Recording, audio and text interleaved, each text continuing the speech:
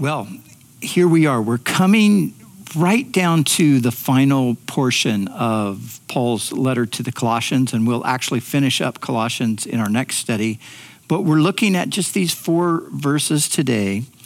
And this is really the conclusion of the practical application portion of this letter. Remember, we looked at life in the community of God. We looked at how the church is to look and feel when we are gathered together collectively. And then we looked at what Christians are to be like in the context of the marital relationship, in the context of family relationships. We looked at the Christian in the workplace. We looked at both the employee and the employer. And now, here today, Paul is giving us some final words on the church's mission of bringing the gospel. And remember, the gospel is the message of reconciliation with God through faith in Jesus. And we have been commissioned, we have been given this as our mission to bring this gospel to a dark, dying, and desperately needy world. So think about this. We Christians, the church collectively, we have the answers to the world's problems. Isn't that amazing? But we do. We have the answers to the world's problems. The world's problems, you see, are just an expanded version of people's problems. The problems in the world are due to the conflicts that people have with one another, and that it can be on a relatively small scale, just one person against another, but it can go all the way to people groups, and it can go to nations, and it can go into war and things like that. So let's never forget that we, the church, we have the answer because the gospel fixes people. That's what it does. The gospel fixes people by putting us into a right relationship with God. That's the very thing that we were created for. It fixes us by breaking the power of sin over our lives and by giving us a new nature. And that new nature is none other than God's nature. God takes up residence in us. He dwells in us by the Spirit. So that's how God fixes us. He brings us to himself, and he places his life within us. And when we get fixed and other people around us get fixed, and as far out as that spreads, the more people there are that get fixed, then society gets fixed. Culture changes, and the world potentially can change. And so the gospel is the means through which God does this work of repairing. And so the world needs the gospel. We, the church, have the gospel. So the question is, how do we transfer the gospel to the world? And in the passage that we read together, the passage that Cheryl read for us, we see that Paul lays out here basically 3 ways that we transfer the gospel to the world. Number 1, we pray for the gospel to go forth through the messengers of the gospel. Secondly, we conduct ourselves wisely among those who are outside, those who are not yet part of the kingdom. And then thirdly, we speak graciously and truthfully to those outside when the opportunities arise. So we're going to look at those 3 things together here today. So beginning with Paul's words in verse 2, continue earnestly in prayer, being vigilant in it with thanksgiving. Continue earnestly in prayer. Another translation reads, devote yourselves to prayer. And we've talked about prayer many, many times before. Of course, this is something as Christians that we learn from the earliest stages of our Christian life, that we have this wonderful privilege of prayer. We have this opportunity to pray. We also need to remember that we have an obligation to pray. But let's think about prayer for a moment in just the privilege that we have of prayer. And so when Paul says, give yourselves continually to prayer, or continue earnestly in prayer, being vigilant in it, the word vigilant means to be alert, to watch. And so as Paul is saying these things, he's really talking about this is to be the posture of the church. The church is to live. You know what your posture is. Your posture, a lot of times it can have a reference to your physical posture. You stand a certain way. When I was younger, sometimes my mother would say to me, your shoulders are, you need to stand up straight.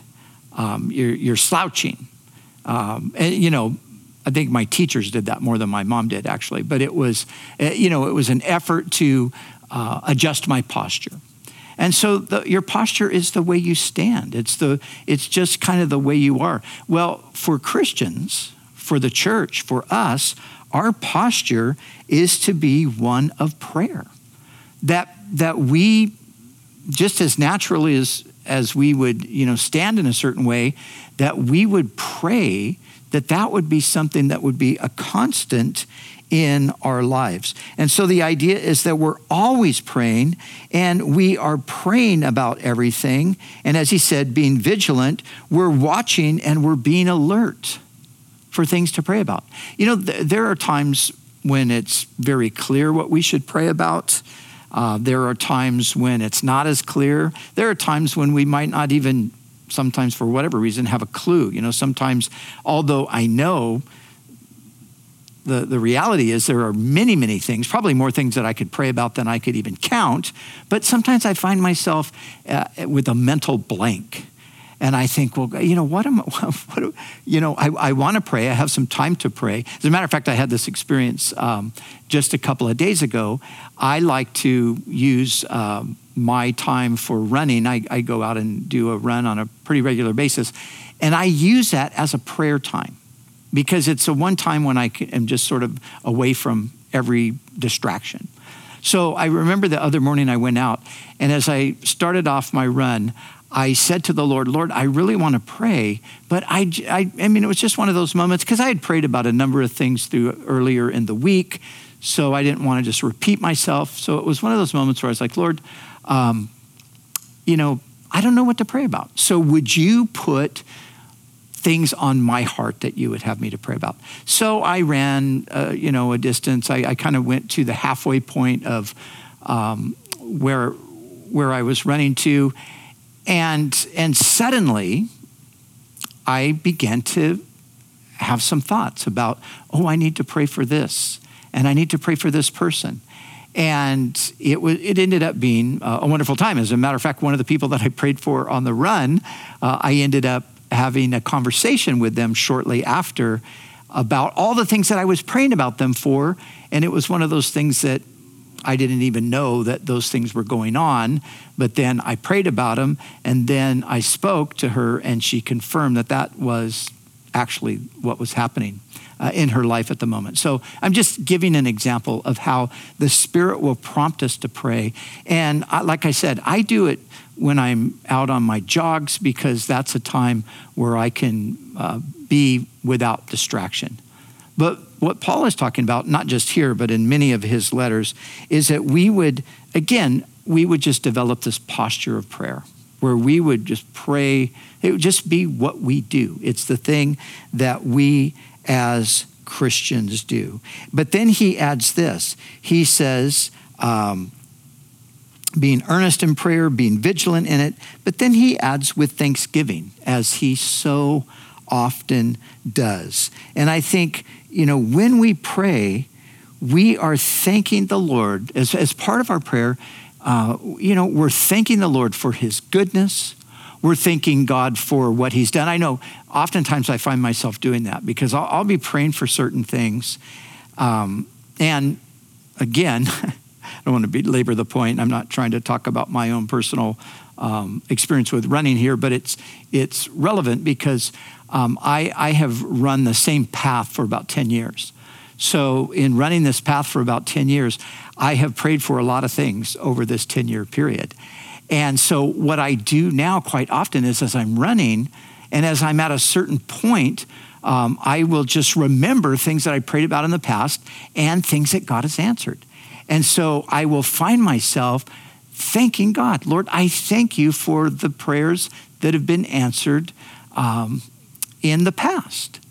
And that will just then prompt me to also thank the Lord for the way he's going to answer prayer in the future, because he's answered prayer in the past and I've got the evidence of it. I remember these days or months, where I would pray the same thing. And then finally, boom, there was a breakthrough.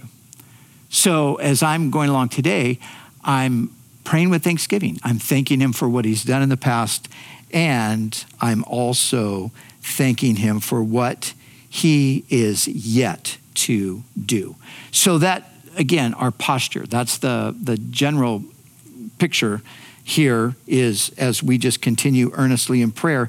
But now Paul gets very specific in his request, and this really takes us to the first point that I mentioned earlier, praying for the gospel to go forth through the messengers of the gospel. So look at verse 3. He says, meanwhile, praying also for us that God would open to us a door for the word to speak the mystery in Christ, for which I am also in chains, that I may make it manifest, or that I may make it known as I ought to speak.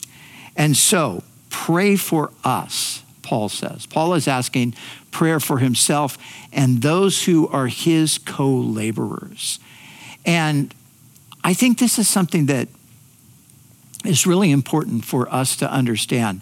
And I want us to think of it in the context of the body, because there are certain people within the body of Christ. I was reading in 1 Corinthians today, and Paul speaks about the body being made up of different parts, and he speaks of the part of the body, of course, being the mouth and speech and so forth. And there are those that God has placed in the body who he has called to be the mouthpiece, in a sense. He's called to be the spokesman. But if you think of it just in the, just looking at the body itself, here I am, I'm speaking to you right now. But as you can see, my whole body is involved in what I'm doing. So my hands are moving a little bit, and of course my brain is working, and I'm thinking, and I'm able to, articulate, form the words, my vocal cords, my tongue, all of these things. They're all working together for the message to go out. But now transfer that picture over to the church.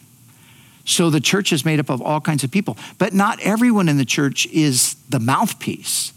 But for those that are, we need the support of the rest of the body to be able to do what we do.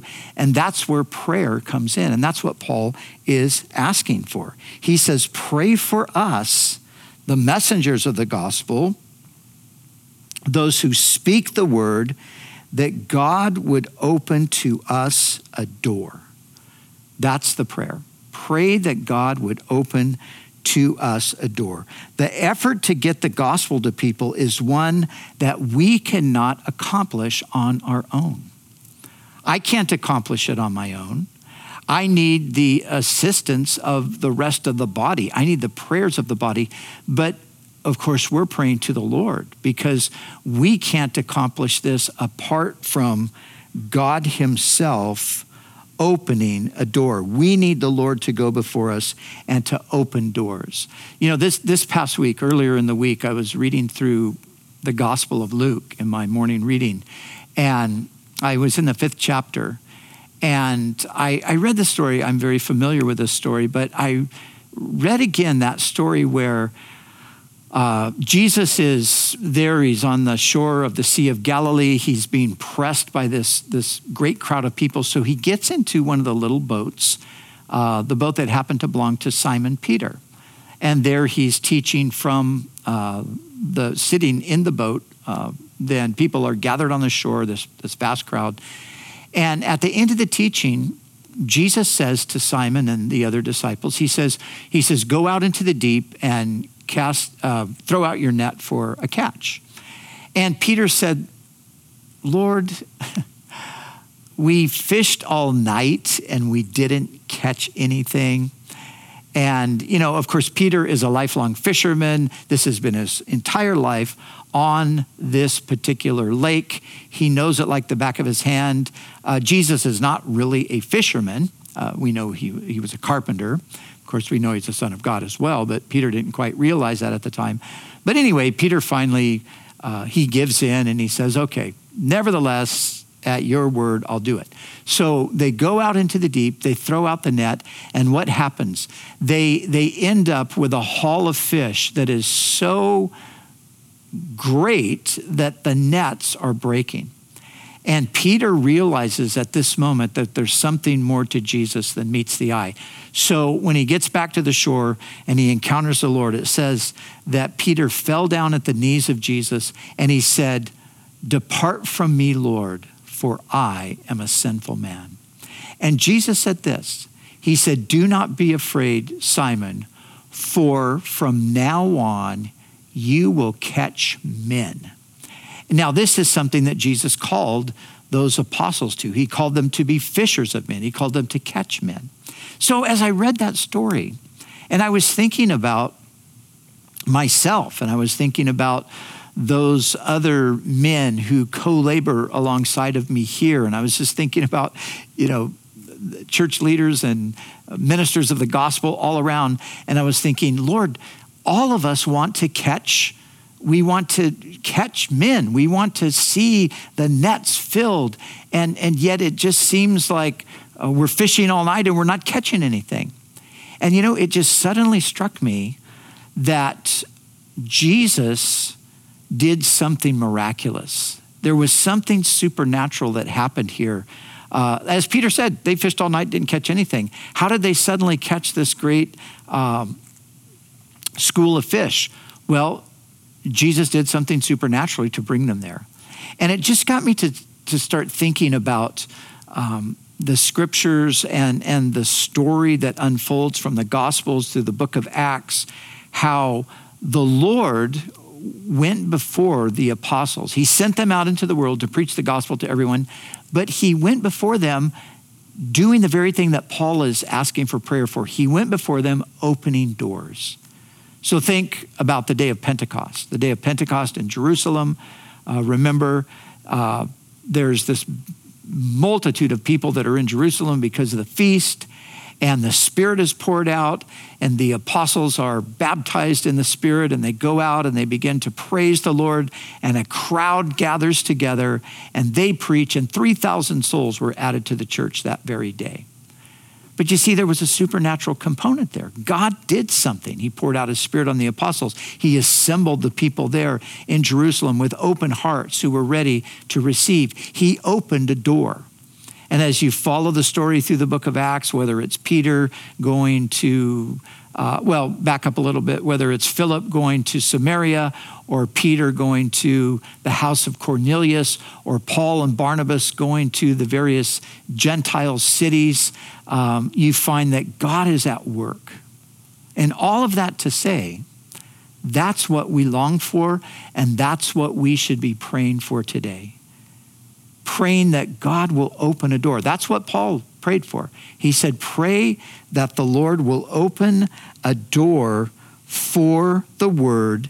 And then, so Paul is saying, pray that God will prepare the soil, open the door, bring the people, however you want to look at it. That's the one part of it. But then he says, and pray for me, that I may make the gospel known, or, you could translate it as another translation does, that I may proclaim it clearly as I should. You see, and that's the prayer for us, the servants of God, those who have been given that particular calling to be the mouthpiece, so to speak, to proclaim the word. We need, just like we need the Lord to open a door, we need him to move among those outside to prepare their hearts, to create the environment, the opportunity. We need him to do all of that, but we also need him, once that everybody's assembled, we need him to then empower us so we can proclaim clearly the word. And so as I'm sharing this with you, I am asking you and inviting you and showing you from Scripture that this is how we all work together for the furtherance of the gospel. I myself and our other pastoral staff, the guys who have that same gift to teach and preach, and not just here at our local church, but of course beyond this, all of those who have that gift, that the body of Christ, the people of God, who might not have that specific calling, but yet know that part of their calling is to pray for the opportunity and then the empowering to bring the word clearly as we should. And so this is how the whole body works together to further the gospel. And so the first thing we see as we're talking once again, and I've entitled the message today, Transferring the Gospel from Church to Culture.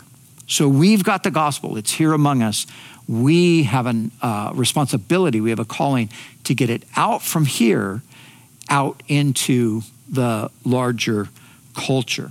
And so we start with prayer, as we see. Secondly, here as we go on and we look at the fifth verse, Paul now says to everyone, he says, walk in wisdom toward those who are outside, redeeming the time. Walk in wisdom. The NIV, that verse reads like this: be wise in the way you act toward outsiders. Make the most of every opportunity. Boy, I'll tell you, today we need wisdom in navigating this current cultural moment that we're in. We really need the wisdom of God as we seek to relate to outsiders. And I can't think of a better way to elaborate on what Paul is saying here than to quote from the book of James. As I was looking over this and I was thinking about wisdom, I was thinking, suddenly it just came to my mind, that beautiful passage in James, the third chapter that speaks to us about wisdom and what the wisdom from above, or what heavenly wisdom really looks like. And when we think of what Paul is saying here, walk in wisdom, this is the kind of thing that he's talking about. But let me say this, James in chapter 3, he speaks of two kinds of wisdom. And remember, James is speaking to Christians. And he's speaking to he's speaking to Christians, and he's saying when it comes to wisdom, there's two possibilities. He says that there is one type of wisdom that has beneath the surface bitterness, jealousy, and selfish ambition. He calls it a wisdom. It's a way of navigating life. It's a way of, trying to be a Christian, but it's absolutely the wrong way to go about it. He says that this wisdom does not come from heaven, but is earthly, natural, and demonic. So he's warning about a pseudo kind of a wisdom that can creep into the church. And just to give you an idea of what he might be talking about, you think of Paul's writings to the Corinthians. And remember, the Corinthians were all caught up in Sophia. They were caught up in the Greek idea of wisdom and what that looked like and what that sounded like. And there was a lot of pride. There was a lot of arrogance. It caused a lot of division. And it had people jockeying for position because of their ambition. And they wanted to be the best speaker in the church or the most famous leader. So that's the kind of thing that Paul's actually saying that we're not to be involved in. James elaborates on it. But then James goes on and he contrasts that wisdom that is earthly, natural, and demonic. And he says this, the wisdom that is from above, or the heavenly wisdom, and this is what Paul means when he says walk in wisdom, he says is first pure, then peace-loving, gentle, compliant, full of mercy and good fruits, impartial and sincere, or genuine, or non-hypocritical. You see, that's the wisdom that Paul says we are to walk in toward those who are outside. Let's read it again. It's pure, it's peace-loving, it's gentle, it's compliant, it's full of mercy and good fruit, it is impartial, it is sincere, it is genuine. You know, I think of a couple of words stand out here to me. I think of peace-loving. You know, the person who's walking in wisdom is going to be a peacemaker. They're going to want to bring peace into situations where there's contention and strife. They're not going to add to that. They're going to actually, they're going to bring a solution into that. But he speaks of them also being gentle and speaks of them as being compliant. And so this is a wisdom. It's not this aggressive, in-your-face kind of a thing that sometimes we're seeing displayed among Christians today. But no, there's a gentleness to it.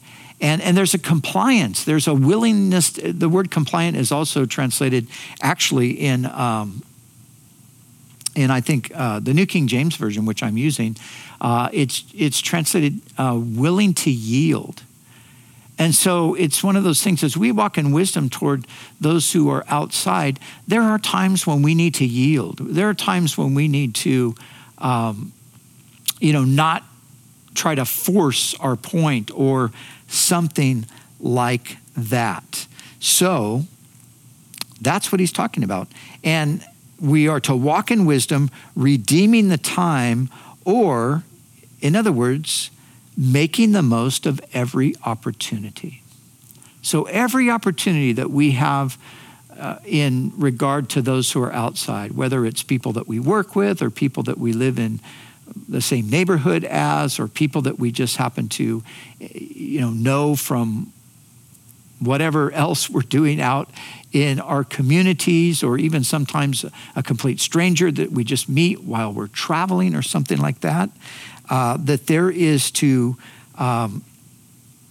there's opportunities there, and we need to walk in wisdom and make the best of those opportunities. And then he goes on and he says, let your speech always be with grace.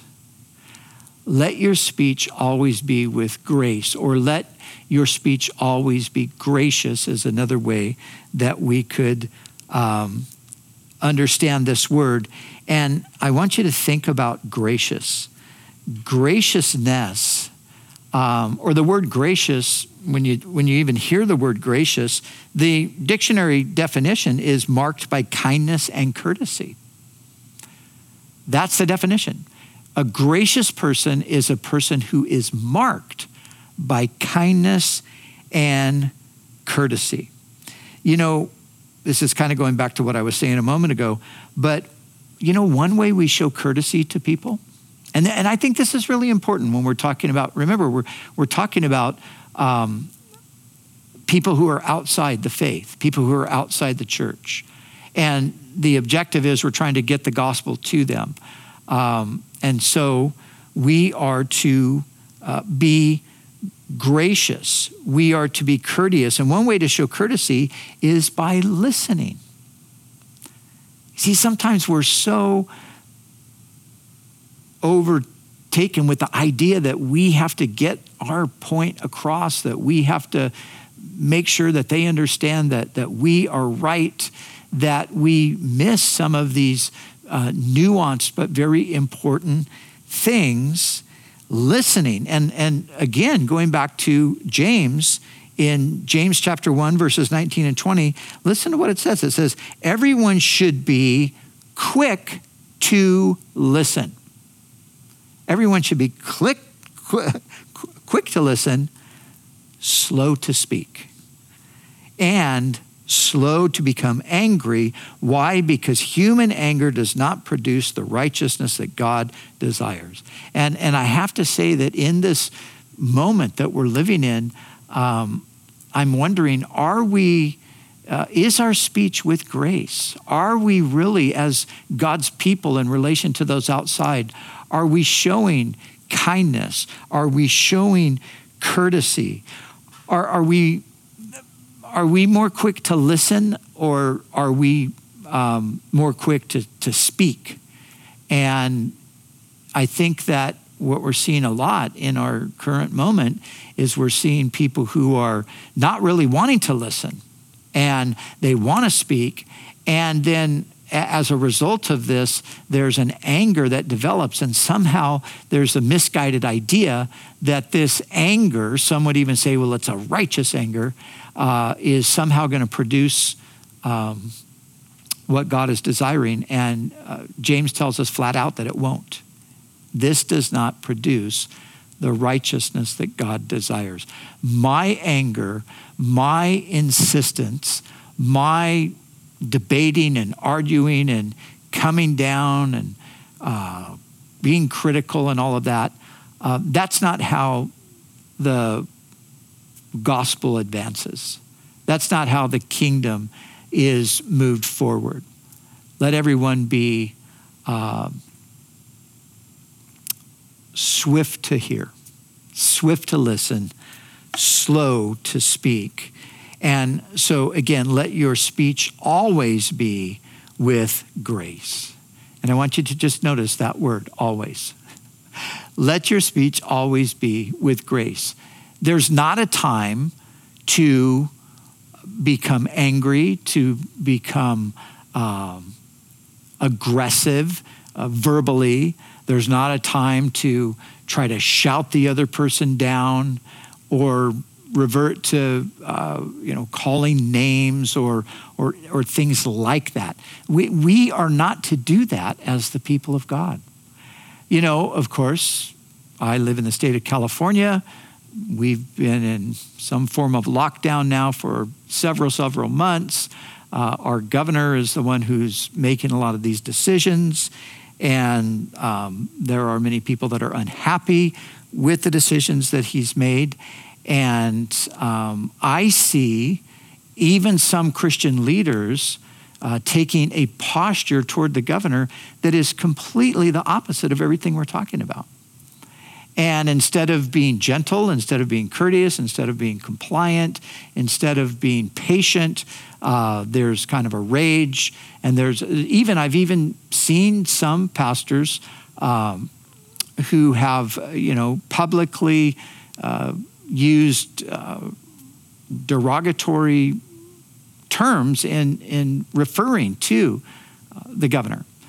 And, this is, it's understandable if we are people who are in the flesh, because this is just what the flesh does.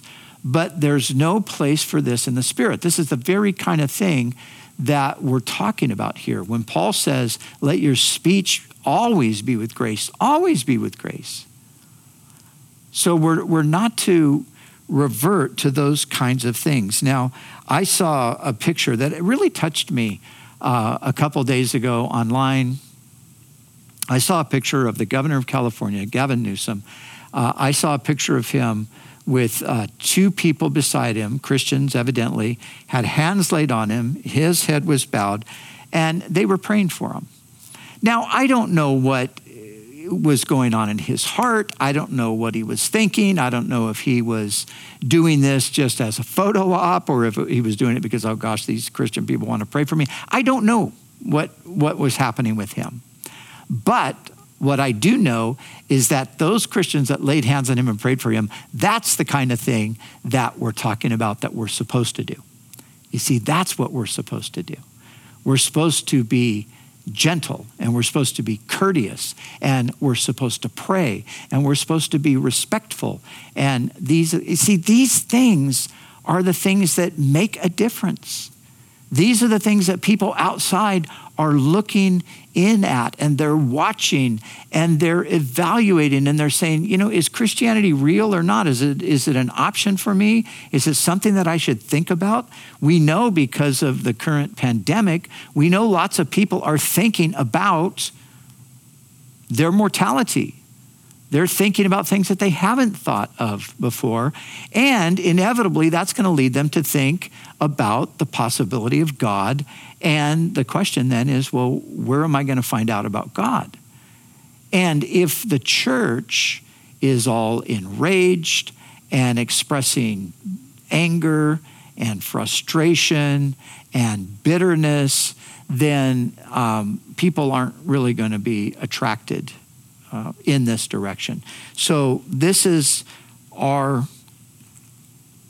posture, to always be gracious. Let your speech always be with grace. And then he says, seasoned with salt.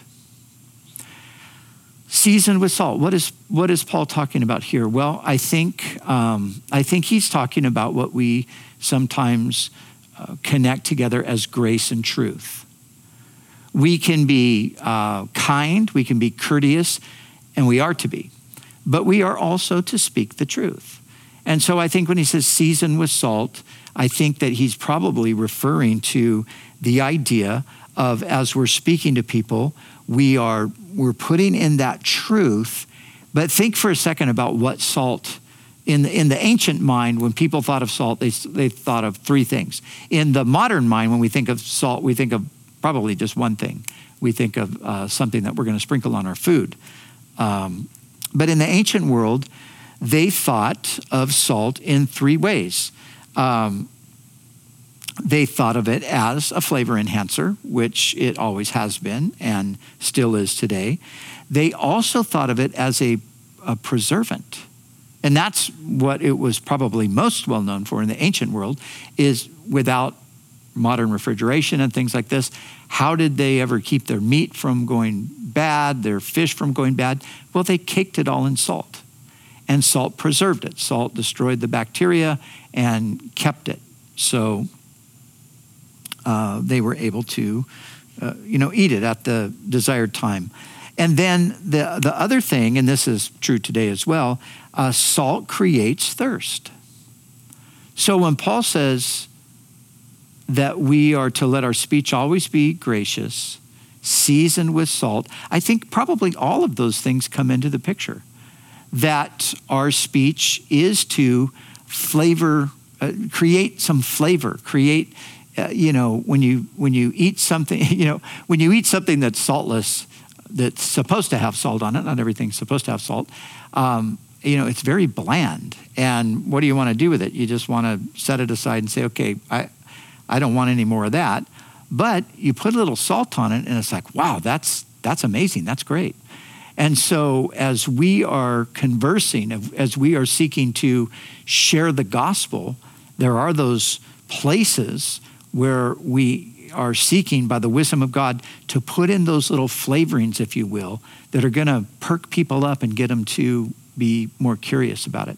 But then also, there should be that preserving element, that the things that we're speaking are actually preserving the environment around us, and the things that we're speaking are creating a thirst for more. So we might be telling somebody a story about Jesus, and as we're doing that, we're wanting to pull them in, and we're wanting them, by the time we're done with the story, we're wanting them to say, no, don't, keep going, tell us more.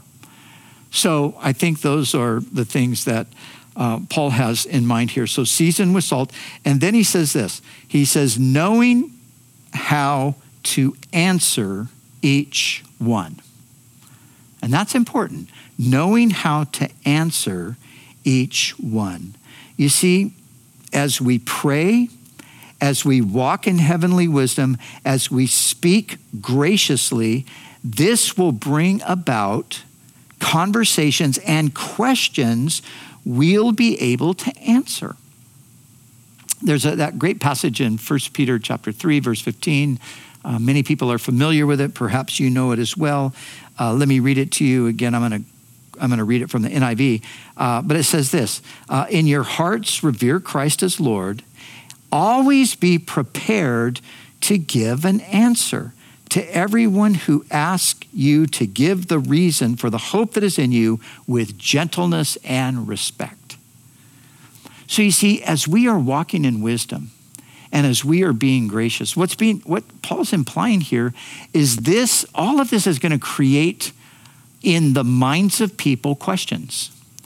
And as people observe us, as they see our demeanor, as they listen to our tone and those kind of things, they're going to say, hey, I want to ask you something. And as they do that, we then will know how to answer them. And as we are answering them, we are either planting a seed. In some cases, we're planting a seed. People have never heard any of this before. And now they've got a question, we're going to answer it. We're planting a seed. In other cases, we're watering a seed that was planted. You know, they might say, well, so I heard this, but tell me a little bit more. Or, so the seed's been already planted, so we're going to water it. In some cases, people are going to say something like, I believe the gospel is true. How can I personally experience the gospel? How can I come to know Jesus? And we answer the question. So you see, that's what we are to do. We are to know how to answer each one. And as we pray, and as we walk in wisdom, and as we are gracious, we are going to know how to respond. So as we close today, let me just remind you, these are strategic times in history. We are living in strategic times. We're living in times like we have not known. Nobody in our generation has really known a time like this. We've seen civil unrest before. We've seen racial conflict and division. We've seen all of that, but we have not seen it in the context of a pandemic. And so this is where it makes the whole thing is different. So it's a unique moment in time. It's a strategic moment where the church, and I've said this many times over the past 6 months, but it's a strategic time in history where the church has an opportunity to shine and show the beauty of Christ through the lives of the saints that are being conformed to his image.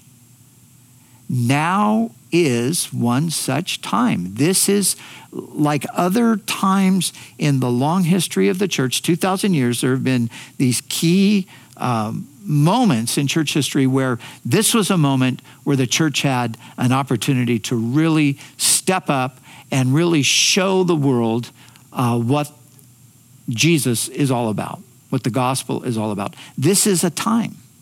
And the question is, are we going to miss it? Are we going to squander it? Are we going to blow it? Are we going to let it pass us by?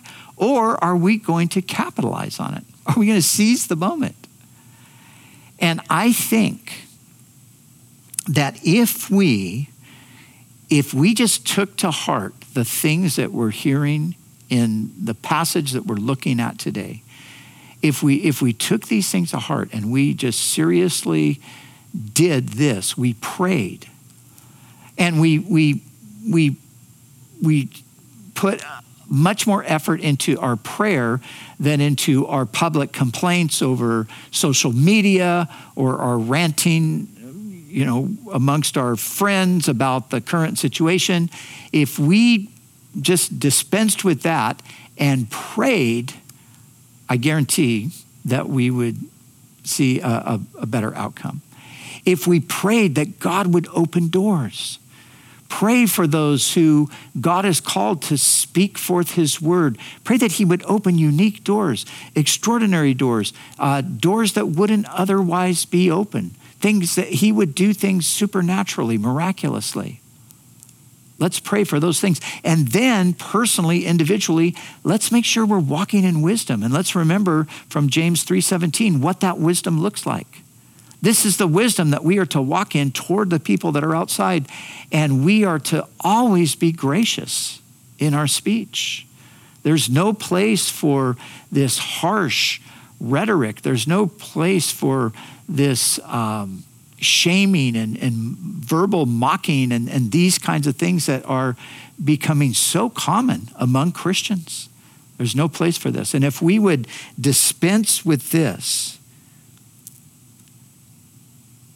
we would see a great work of the Spirit in this time. I believe it. So let's not miss this moment by being prayerless, unfocused on the gospel, unwise and unkind, but rather let's pray, let's proclaim, let's be wise and gracious. And as we do that, we can, in a sense, stand still and see the glory of God. We're going to see God do something beautiful. I believe that. But the church, it's got to start with us. We have all of the ingredients, so to speak. You know, we have everything to have a beautiful moment where the church shines. It's all here. We have Jesus. We have the Holy Spirit. We're able to repent and be forgiven, and we're able to be empowered to move forward. We have it all. Let's not miss it. Let's not squander the moment. Let's take it to heart, and let's be in our generation people who successfully transfer the gospel from the church to the culture. Lord, we pray that you would empower us to do that. We pray, Lord, that you would forgive us for being so short-sighted. We pray that you would forgive us for just getting swept up in all of the madness of the culture. We pray, Lord, that you would help us to be men and women who pray, who trust you, who pray with thanksgiving for what you've done in the past and what you're going to do in the days ahead. Lord, we want to pray that you would open doors. You said you opened doors that no one could close. We pray, Lord, for an open door for the gospel. We pray for those who have been called and gifted to speak forth your word.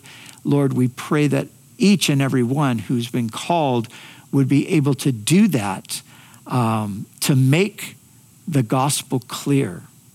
And Lord, I pray for every believer who is called. We're all called to walk in wisdom toward those who are outside. And so help us to do that. Help us to understand what wisdom looks like. And Lord, for all of us, again, help us, Lord, to have speech that's always gracious, that we would know how to answer when people ask the question, that we would know how to answer, that we would know how to steer even the question to the main thing, which is Jesus and the gospel. So Lord, these are the things we're praying. We pray that you would have mercy on us. We pray that you would unite your church. We pray against all the division and the slander and all of those things that are happening. And God, we pray that in the midst of the brokenness of your church, that, Lord, you would have mercy and you would pull us together and use us in these days. And again, Lord, we pray for many hearts to be softened. And Lord, we pray for the governor of California. We pray for the president. We pray for the people who are running for office. We pray for the people who are in office. Lord, every single one of these people are just that. They're people. They're human beings made in your image, people that you died for, people that you love, people that you want to see saved. And so in Jesus' name, we pray that you would work. Amen.